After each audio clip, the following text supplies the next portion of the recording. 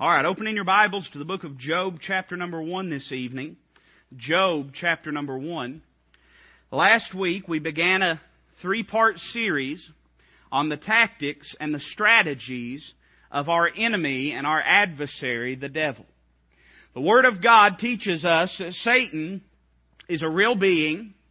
He is not a literary personification of things that are negative or morally corrupt, but he is an evil being, a wicked being. He is the adversary to the brethren.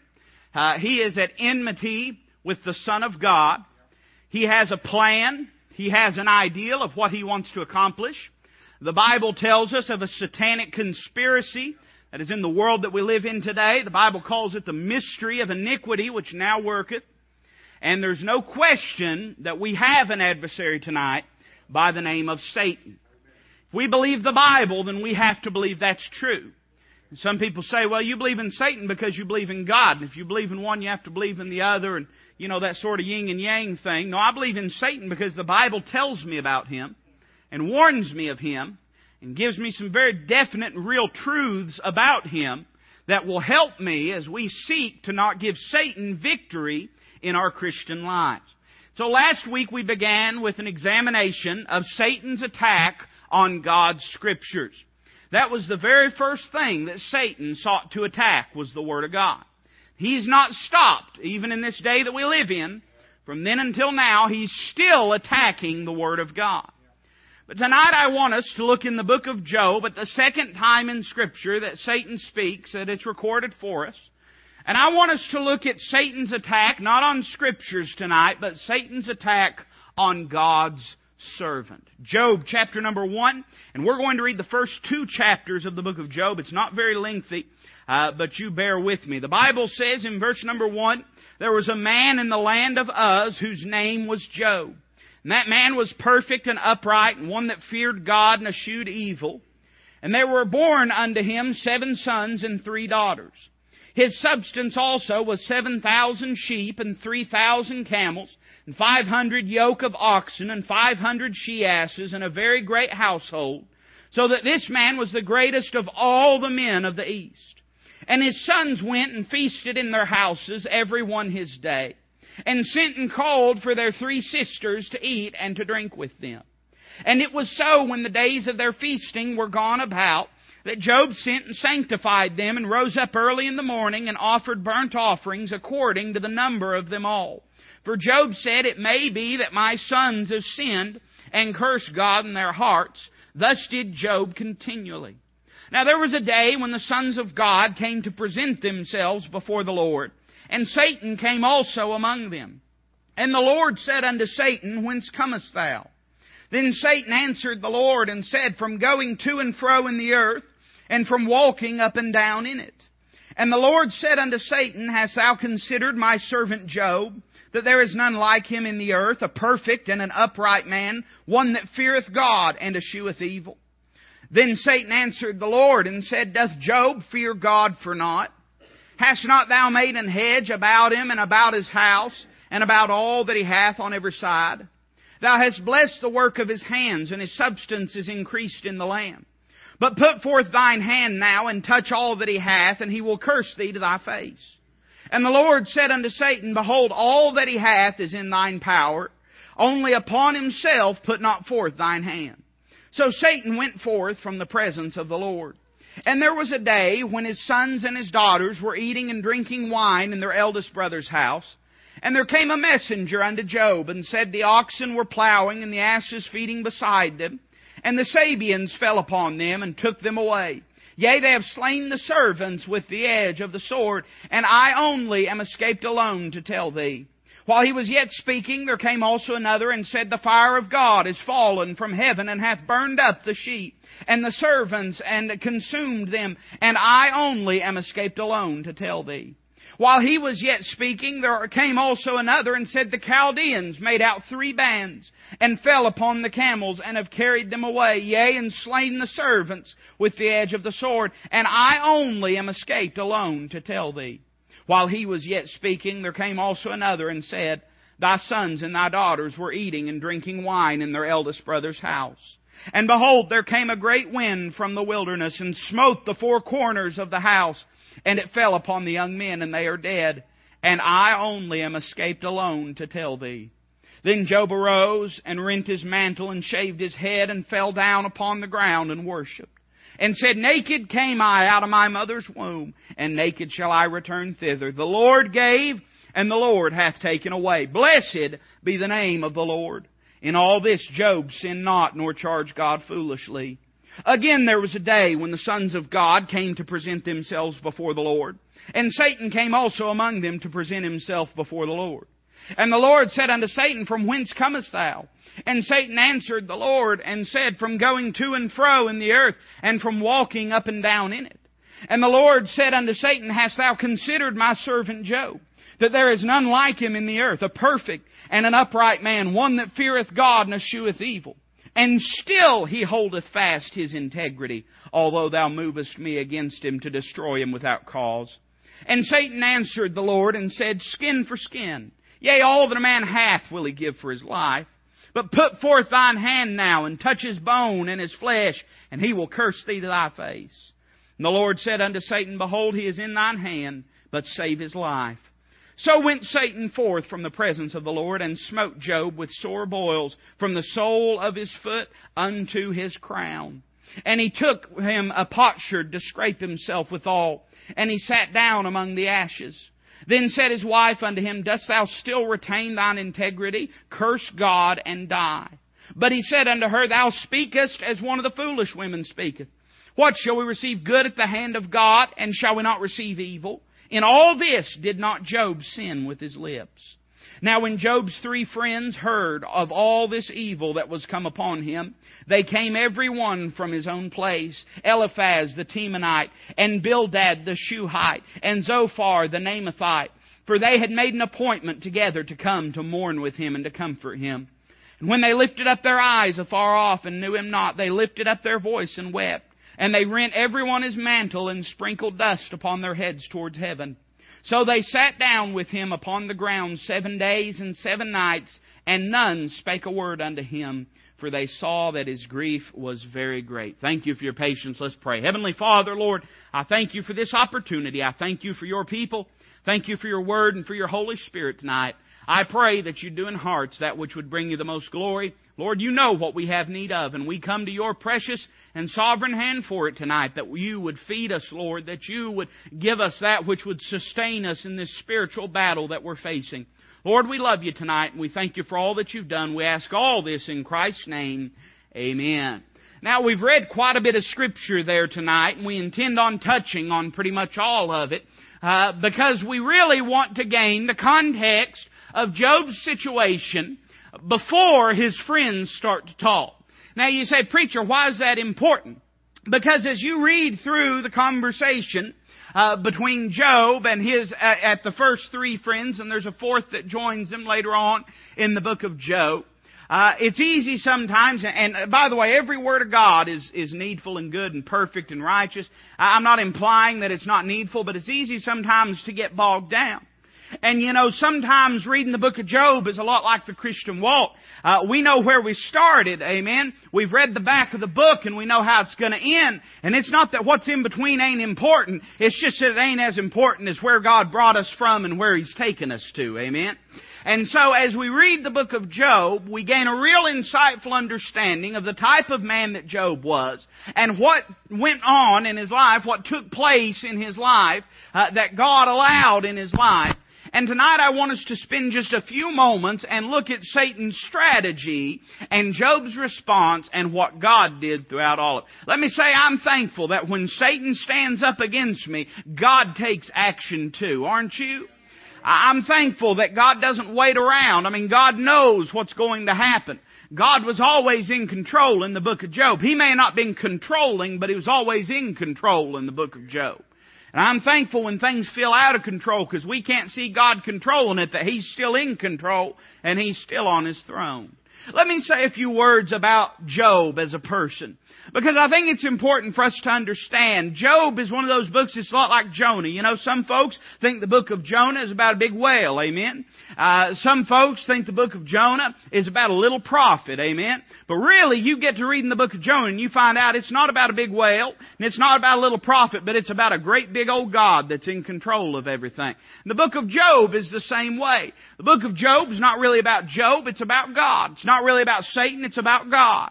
And so I think it's important for us to understand where Job fits into this so that we can have our focus on the Lord. Let me say that there's a part of every one of us that seeks to think the worst when someone has calamity in their life. It doesn't matter who you are. It doesn't matter how much you love a person. When the bottom falls out, we all tend to wonder what they've done to bring this upon themselves. But what does the Bible say about Job? Notice three things just very quickly. I'd say first off that Job was a blessed man. The Bible says there in verse number 3, it says at the very end of it, so that this man was the greatest of all the men of the East. Now, we know what that means, don't we? That means he was the most powerful, he was the most wealthy. God had put a hedge about his life. Satan makes mention of that later.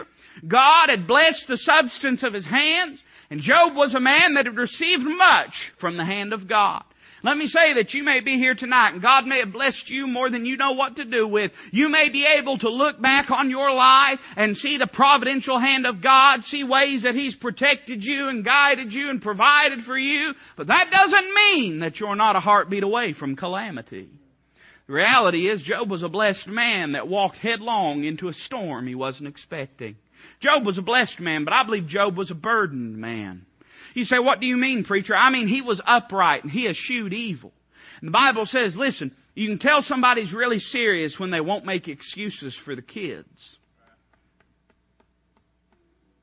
Brother Daniel turned the air conditioner down just then. Did you feel it? You could feel it, couldn't you? Come on now. You can tell someone's really serious when they quit making excuses for their kids. Job quit making excuses for his kids and started making sacrifices for his kids. There's a big difference. There's some folks you meet, their child's never done a thing wrong. The only perfect person other than the Lord Jesus Christ ever born in this world. Job didn't have that notion or that attitude about his kids. He understood the inclination of the human heart. And his children were gathered together day in and day out, feasting and drinking. And Job would go while they were having fun. Tell me this isn't the life of a parent. While they were living it up, he was on his knees. While they were having a good time, he was suffering in travail and anguish for their souls. And while they're living a life full of mirth and rejoicing and merriness, Job would go day by day. The Bible says this did Job continually. And he would go before the presence of God and give a sacrifice. He was burdened for his children. He knew enough about God and about the ways of God and the things of God to understand that a man can't live any way he pleases and be right with God. He understood the importance of reaching and touching heaven for his kids. He was a righteous man. He was a burdened man. But I want you to notice a third thing. This is just a little introduction. But I believe Job was a beloved man. Isn't it interesting that Satan comes and the Lord says, Satan, where have you been? He says, I've been walking around the earth. I've been looking around at things. You say, what was he doing? Well, the Bible says in 1 Peter 5:7, as a roaring lion walketh about, seeking whom he may devour. What was he doing that day? He was walking about, seeking whom he may devour. And you know what the Lord says about Job? Before Satan didn't go to the Lord and say, what about this Job fella? No, it was the Lord that said, hast thou considered my servant Job? I mean, Job was a man whose relationship was good with God. And you may be here tonight, and your relationship may be where it needs to be with God, but don't think that that puts some kind of barrier between you and calamity. Because the truth of the matter is that God made this statement concerning what was going on in Job's life. He said, He still retaineth His integrity, though thou causest me to move against Him without cause. Job hadn't done anything to deserve what he was going through. You won't always deserve the things that you're going through. But you just remember that if it wasn't for Calvary, you'd be getting what you really deserve. Amen? You'd be getting what you really deserve if it wasn't. I know that's not easy. I know the human heart. If you're here tonight and if you're in a struggle and if you're in a storm, I promise you that your flesh, when I said that, just rose up and said, what do you know about it, preacher? I promise you your flesh said that.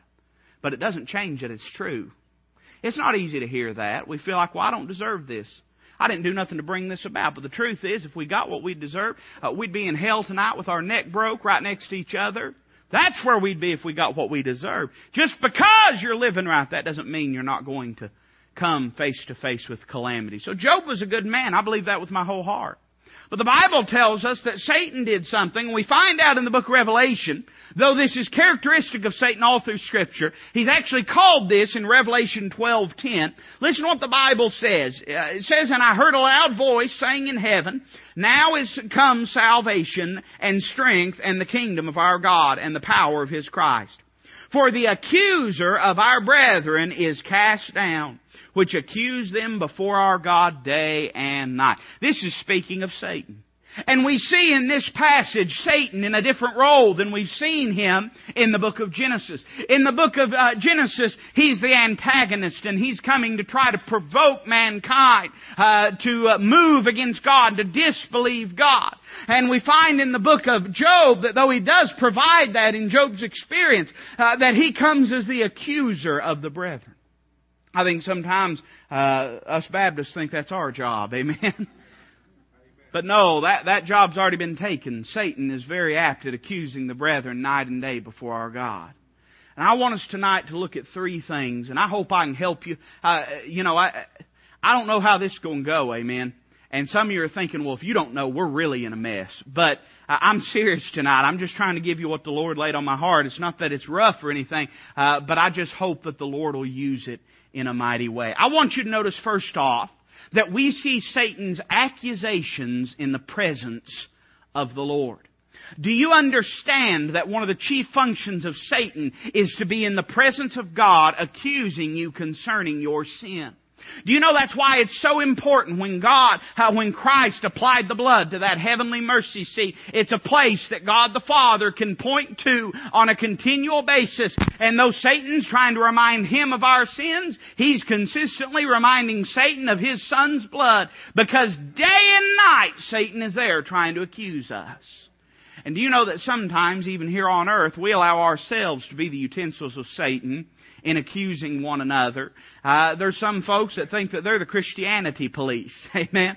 And I've met a few, and let me tell you something, I've probably been there. I've probably been that person a few times in my life, maybe more. But I want you to notice three things that Satan accused Job of. You'll find that these three things are found in the life of Peter. Do you remember what the Bible says about Peter?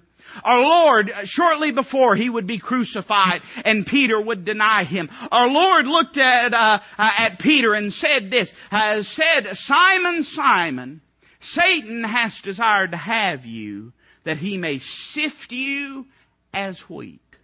But I have prayed for you, and when thou art converted, strengthen the brethren."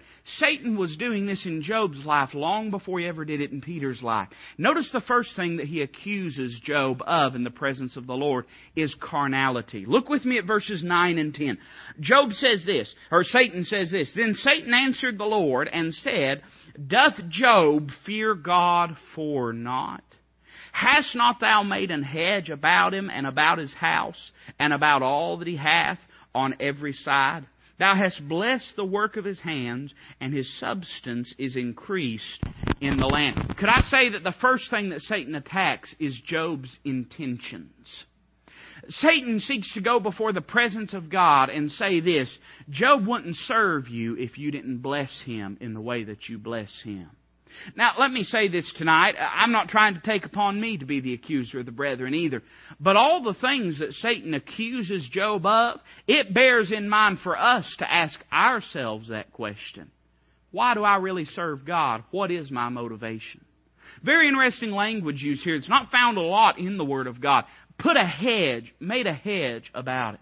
You know what a hedge is, don't you? A hedge row would be a place, a group of bushes or trees that you'd put with the purpose of blocking people from entering in. I'm reminded, I used to read stories about African hunts, big lion hunts down in Africa. And they would take these huge thorn bushes and they would build massive walls, 12, 14 foot high, around their camps at night to try to keep the lions from being able to get in. And do you know that there's times in our life that but for the providential hand of God, just as those lion hunters were fearing that lion in the darkness of night, there's a lion prowling in our life too. And God has put a hedge about you and I many times to keep the powers and the influence of Satan from thwarting us and from defeating our attempts to serve Him.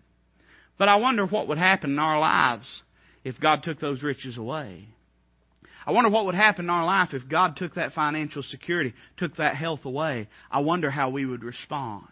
He accuses him first off of carnality, but notice secondly, look at verse 11. It says, "But put forth thine hand now and touch all that he hath, and he will curse thee to thy face." The first thing he does is he accuses him of carnality. The second thing is he accuses him of being a counterfeit. Now, this is really akin to what Satan said about, or what the Lord said about Satan's plan for Peter's life.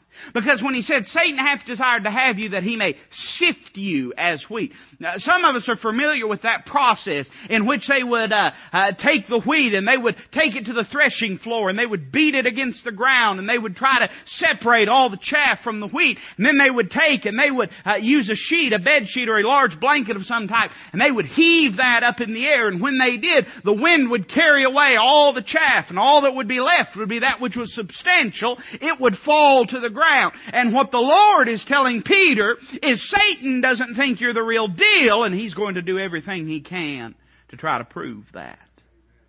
We need to understand that we put a target on our back when we determine to serve Jesus Christ.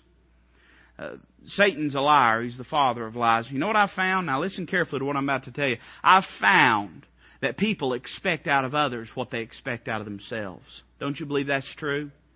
You meet someone that's always paranoid that someone is dishonest or someone is... And listen, I'm a cynic. We live in a cynical world. I'm aware of that.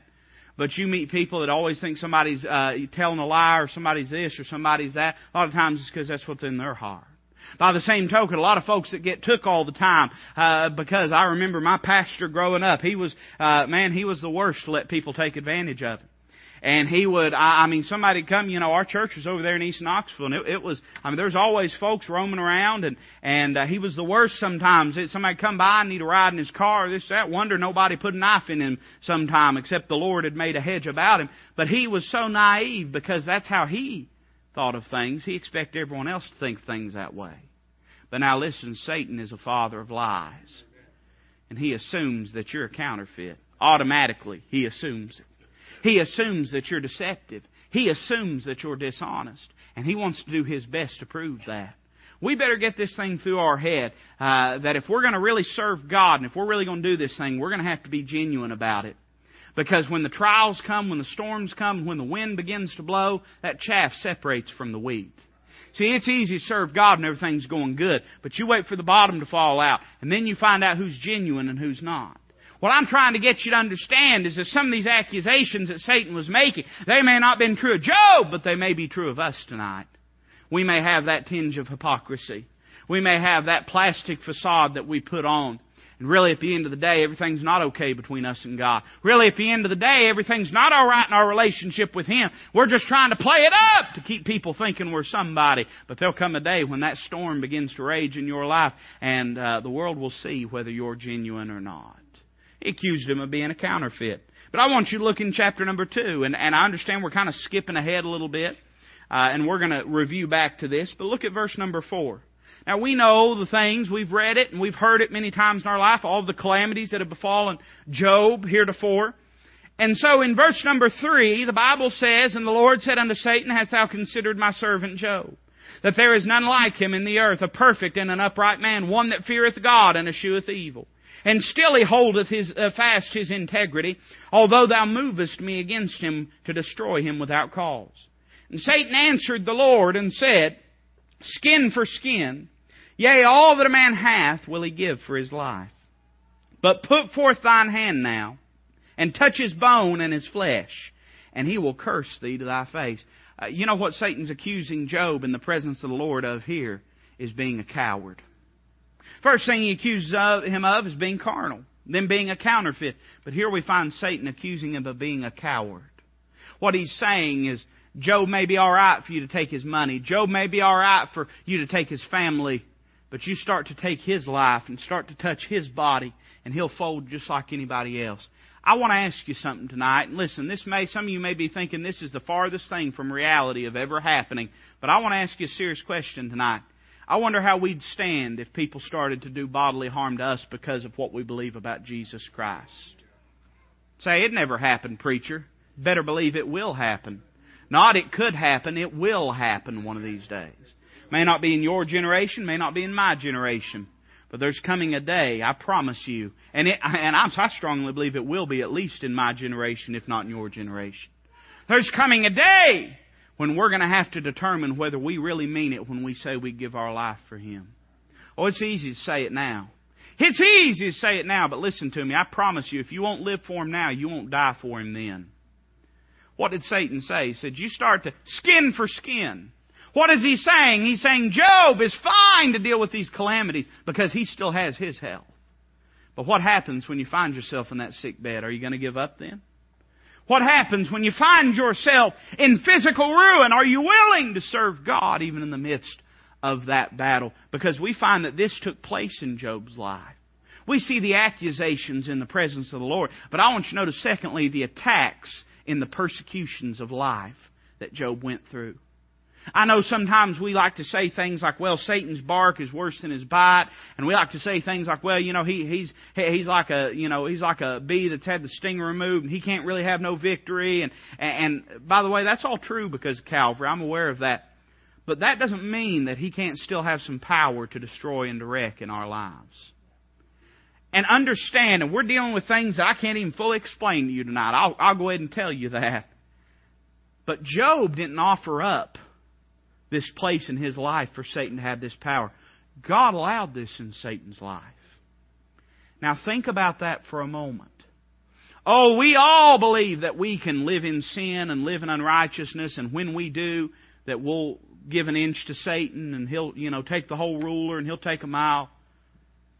But as I read my Bible, Job didn't do anything to give Satan any room in his life. It was God that allowed that. And yet it was Satan attacking him, but it was God in control of the whole situation. I want you to notice some of the attacks that Satan put over upon Job. Notice 4 of them. In chapter number 1, verses 14 through 17, we're not going to take the time to read it tonight, but I want you to notice that he attacks Job's finances. Now, I'll go ahead and tell you, I'm not a health and wealth preacher. I ain't healthy enough. I ain't wealthy enough. Amen. Nobody believed me. I don't have a pretty enough smile. I don't have nice enough hair. I barely got any hair. And so I couldn't pass for a prosperity preacher. And I'm not talking tonight about prosperity preaching. I'm not saying that if you live right for God, that's going to mean that you'll always have big fat bank account and this, that, and the other. I understand that's not a reality. But the reality of it is this, that most of us are going to go through financial hardships at times in our lives. And you know that sometimes in the midst of those financial hardships, though God may have His hand in it and God may be protecting, Satan seeks for an opportunity to get an advantage. You see, God was allowing this, and yet Satan was seeking an advantage. That puts us in a very precarious situation as believers. Do you know why? Because that leaves it up to us how these things fall out. Do they fall out to the glory of God through us trusting Him and doing the right thing? Or do they fall out to the will of Satan because we've allowed him to have the influence and victory? You see, there was a choice that Job had here. Satan said, if you do all these things, God, if you take all these things away, He'll curse you to your face. And God said, no, He won't, Satan. I know Job. He won't curse me. But it was Job that had the ultimate decision to make, wasn't it? You know, I firmly believe, and we'll get to this here in a moment, but I firmly believe that Job's wife's statement was not a statement of ridicule. It was a statement of pity. She says, why don't you just curse God and die? I believe that she believed, and I believe that I believe, and I believe that Job believed, and there's a lot of believing going on, but I believe that she believed that if Job cursed God, he really would die. Furthermore, I believe if Job had cursed God, he would have died. Now, you say, preacher, does that mean if I curse God, I'll die? No, not necessarily. But we find that the chief function of Job's life for all of eternity, the benefit that it would have for the church, was that he go through this trial and that God be able to bring him through. I believe if Job had cursed God, that God would have taken him out of the world. It was a statement of pity that she was making. But Job had the ultimate decision. And let me tell you something. There's going to be times that the powers of hell will move against you when you try to serve God. But it's up to you how you respond to it. I am more convinced today than I ever have been in my life that we're in a spiritual battle. That there is a satanic agenda. Oh, I know I sound nuts to the world. I'm aware that I might sound nuts to some of you. But listen now. I'm aware now more than I've ever been that Satan has an agenda and a desire to destroy the lives and the service of those that call themselves Christians. He's actively trying to destroy the work of God. I'm convinced of that. I could give you story after story after story of times, and let me give you biblical stories so that you don't wonder whether my stories are true or not. But we find out that all through the Word of God that Satan every step of the way was trying to thwart the promised seed that God had promised in Genesis 3:15. We find that he tried to do it through casting doubt upon the seed, through the relationship between Abraham and Hagar. We find that he tried to do it through allowing Esau to be preferred above Jacob. We find that he tried to do it all the way down in the life of Moses by destroying all of the firstborn there in Egypt. We find that he tried to do it time and time again with muddying the waters with the nations of Israel, with the tribes of Israel, and with the kingly tribe. And over again, you can go all the way to the New Testament, and you find that he's still trying to do it when Herod does the same thing that Pharaoh had done and tries to kill all the firstborn. Satan has a conspiracy that he's trying to play against Christians. He always has. He always will until he's bound in chains in darkness and cast into a lake of fire. The sooner we gather that, get it in our minds, the sooner we're going to understand that when these trials come, we have a choice that we have to make. We see that he attacked his finances. And finances are a funny thing because not bad finances. I don't think it's honoring the Lord for you to be irresponsible with your money. But if you're like most of us, just not having any finances, amen. Not having these things can either be a channel for faith or can be a catalyst for failure. We must grow in faith. I don't believe it's God's will for everybody to live on a mansion on a hill, at least not in this life. But that can either be a channel through which we put our faith in the Lord and allow Him to deliver, or it can be a catalyst through which we fail God because we get wrapped up in it and discouraged and we quit on the Lord. Satan attacked his finances. Notice the second thing. In chapter 1, the very next verses 18 through 19, we see this too. In chapter 2 and verse 9, we see that he attacked his family. Satan hates the home. Satan has always hated the home. The very first attack that Satan ever had, it was an attack on God's Scriptures. But the intention was not to destroy God's Scriptures, because Satan knows they're settled forever in heaven. It was to destroy that home and that family. Satan hates your family. Satan wants to see your marriage wrecked. He wants to see your kids rebellious. He wants to see bitterness in your home. Satan has always hated the home. He always will hate the home. That's why we live in a day where society is trying to change the parameters and definition of what constitutes a home. I mean, it doesn't take a biologist to understand that you have to have two people of different genders to reproduce, and that that's a natural thing. And yet today, in the reprobate world that we live in, of seared consciences and of reprobate minds, it's being considered commonplace and acceptable for two people of the same gender, what the Bible calls sodomy, to have relationship one with another. Satan hates the home. Satan hates your children. Satan hates your family. Just as Satan hated Job's family, he hates your family. Satan wants to destroy your family. We need to understand how dangerous it is to play with sin and to play with carnality, understanding that we have an adversary like the devil. He had a desire to destroy Job's family. He killed every one of his children. And the Lord allowed that. I'm aware of that. But he killed every one of his children. Then he destroyed the relationship that he had with his wife. Now, I believe she said this as pity. But this became a bone of contention. Because Job looks at her and says, "Why do you speak as the foolish women speak?" I believe she wanted Job to be eased of his suffering. But yet in that she was displaying her lack of faith in God's ability to deliver and to bring them through. Could you imagine how lonely that Job must have felt You ever felt like a stranger in a crowded room? You ever felt like your whole family has forsaken you? You say, no, preacher, well, give it time serving God. The devil will try to make you feel that way. Satan's doing everything he can to destroy families today just as he was then. Notice a third thing. We see that he attacked his physical well-being. Isn't that what it says? Look at chapter 2. Look at verses 7 and 8. The Bible says, so Satan went forth from the presence of the Lord and smote Job with sore boils from the sole of his foot unto his crown. And he took him a potsherd to scrape himself withal, and he sat down among the ashes. Now, Satan had just got through saying to the Lord, skin for skin. I mean, if you put your hand against him and touch him and wreck and ruin his health, he'll curse you to his face. And the Lord said, he's in your hand, but save his life. And Satan brought these boils in Job's life. Now, I want to be very, very careful in how I say this because I don't want to be misconstrued. I'm not implying that every time we're sick, it's because of sin. There's times folk just get sick. Amen? They just get sick. These old bodies are groaning and travailing until the adoption. We get sick sometimes. And that's the reality of things. But understand that Satan will seek to take advantage of your sickness.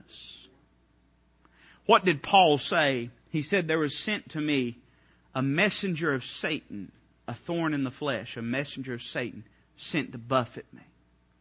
We believe that Paul was talking about a physical malady. I believe that because he says a thorn in the flesh. Do you know that oftentimes it's through those times of sickness and illness that Satan gains his greatest upper hand?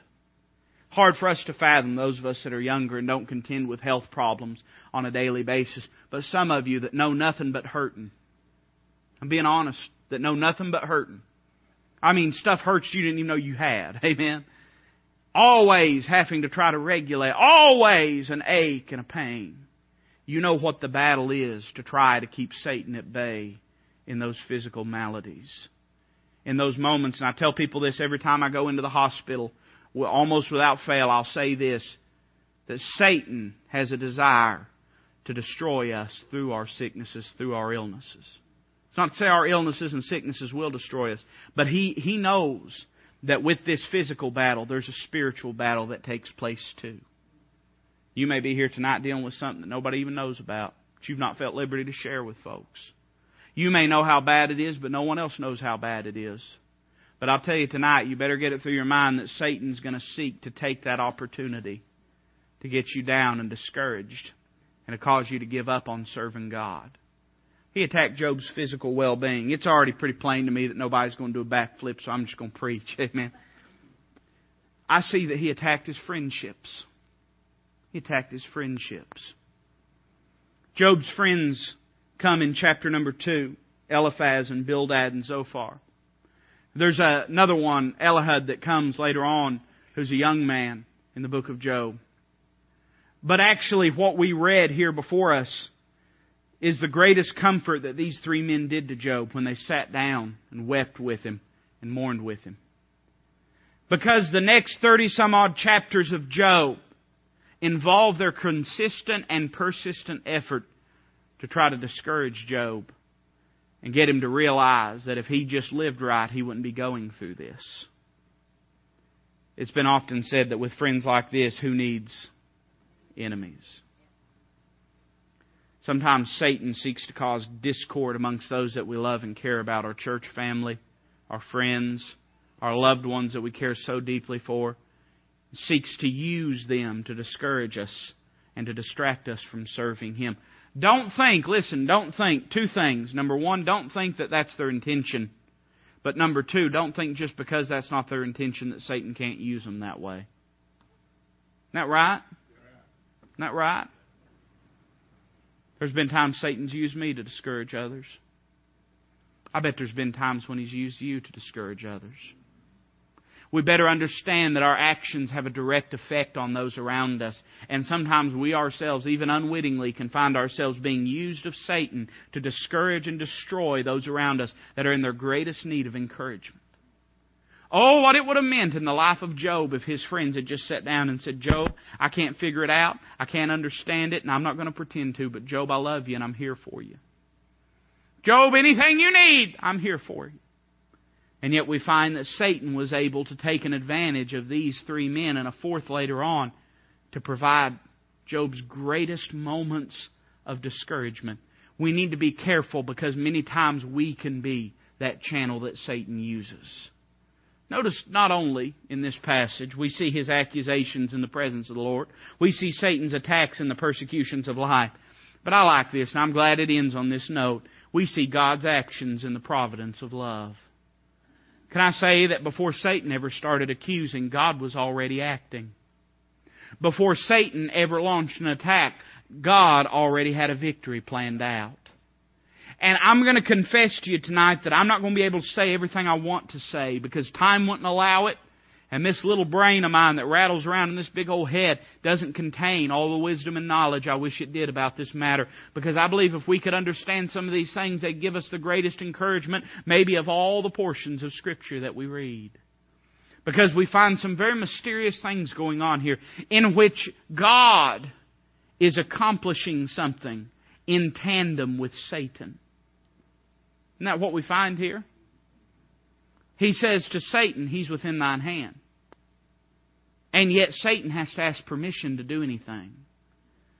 God's allowing it. And yet Satan's accomplishing it. I want you to notice three things that God did in response to this. Number one, I want you to notice that God displayed Job. This is probably the core truth of this entire book of Job.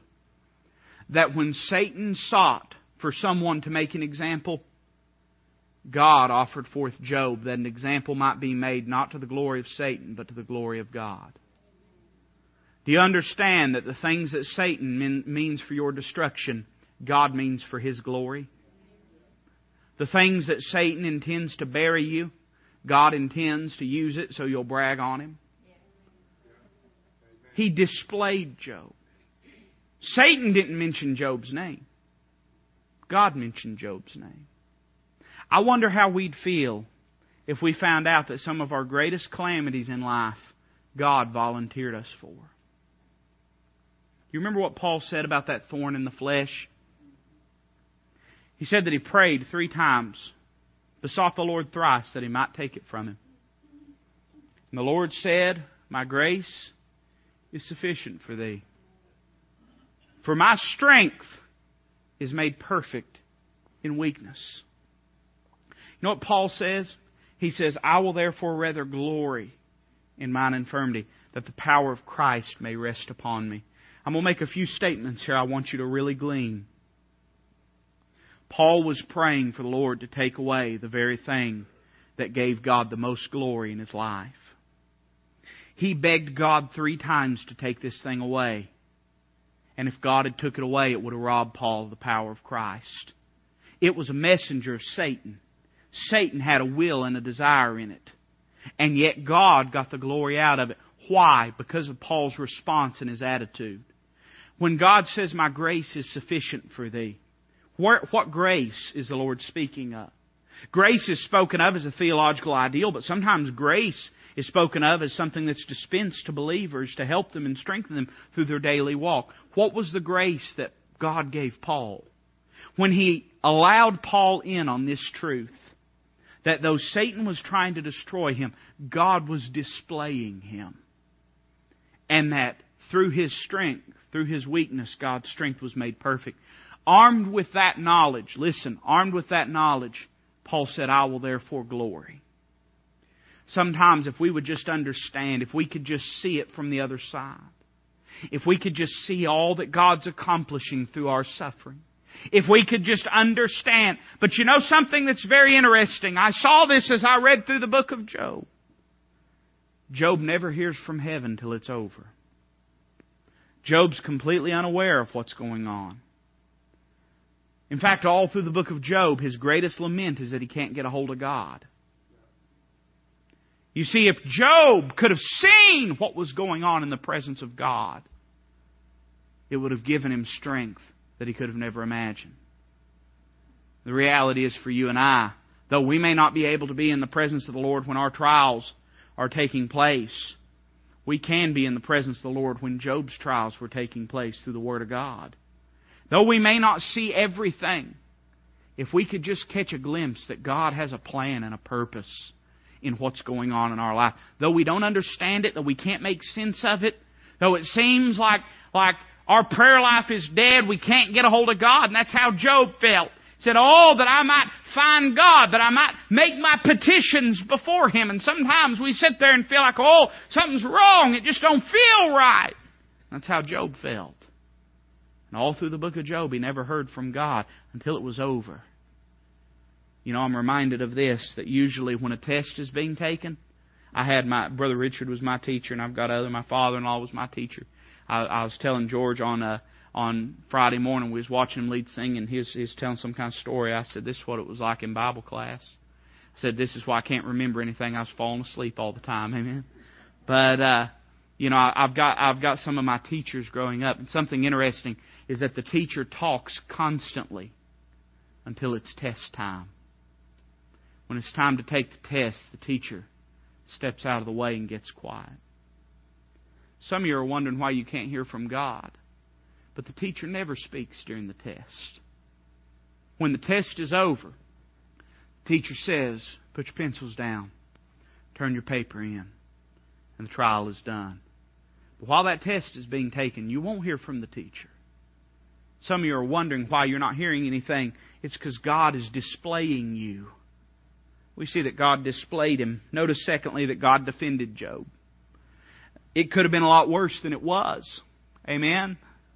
Satan wanted to kill him. God wouldn't allow it. Understand that the only thing that keeps us from utter ruin... What did Jeremiah say in the book of Lamentation? He says, it is of the Lord's mercies that we are not consumed. Satan wouldn't give us even an ounce of a head start if he had his way. Satan would wreck and ruin you in a moment if he could. But understand that God has throttled him. God has kept him from doing in your life what he would have a desire to do.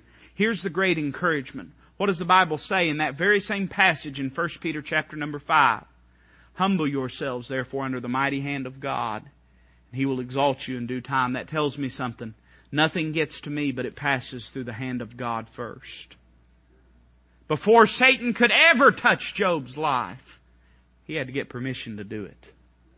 Because Job didn't belong to Satan. Job belonged to the Lord. If you're born again tonight, you don't belong to Satan. He's got to ask permission before he invades your life, before he tries to attack you. And understand that anything that gets to you, it's already passed through God's hands first. We see that God defended him. And notice finally in Job 42 and verse number 11, I'll just turn over there and read it to you. It's just one verse, or verse number 12. Job 42 and verse number 12. We see that God delivered Job. The Bible says, and this entire chapter is encouraging to read, but I'm just going to read this one verse. It says, so the Lord blessed the latter end of Job more than his beginning. You can't see it right now with what you're going through. And that's part of the tactic of Satan. If he can keep you blind, he thinks he's got you beat. You can't see right now what God's trying to do. But just as it is Satan's strategy to keep you blind, it's God's strategy to keep you blind too. We walk by what? Faith, not by sight. You can't understand what you're going through. I know that. I didn't preach this tonight so that you'd understand what you're going through. I preached this tonight so that you'd understand who's going through it with you. So that you'd understand. I didn't preach this tonight to help you get control of things. I preached this to you tonight to help you understand there's already one that's in control of things. He'll do everything he can, Satan will, to try to destroy you. But understand there's one on a higher and holier and mightier throne than Satan has ever occupied and ever will. And He's in charge. Psalms 2 says this. I'm always reminded when I think of the sovereignty of God and His providence. Why do the heathen rage and the people imagine a vain thing? And yet it goes down in that passage and the Lord says, yet I have set my Holy One in Zion. The heathen may rage. Satan may seek to destroy you. But don't think that that disrupts God's plan for one moment. He's still in control. He's still got the control of the situation.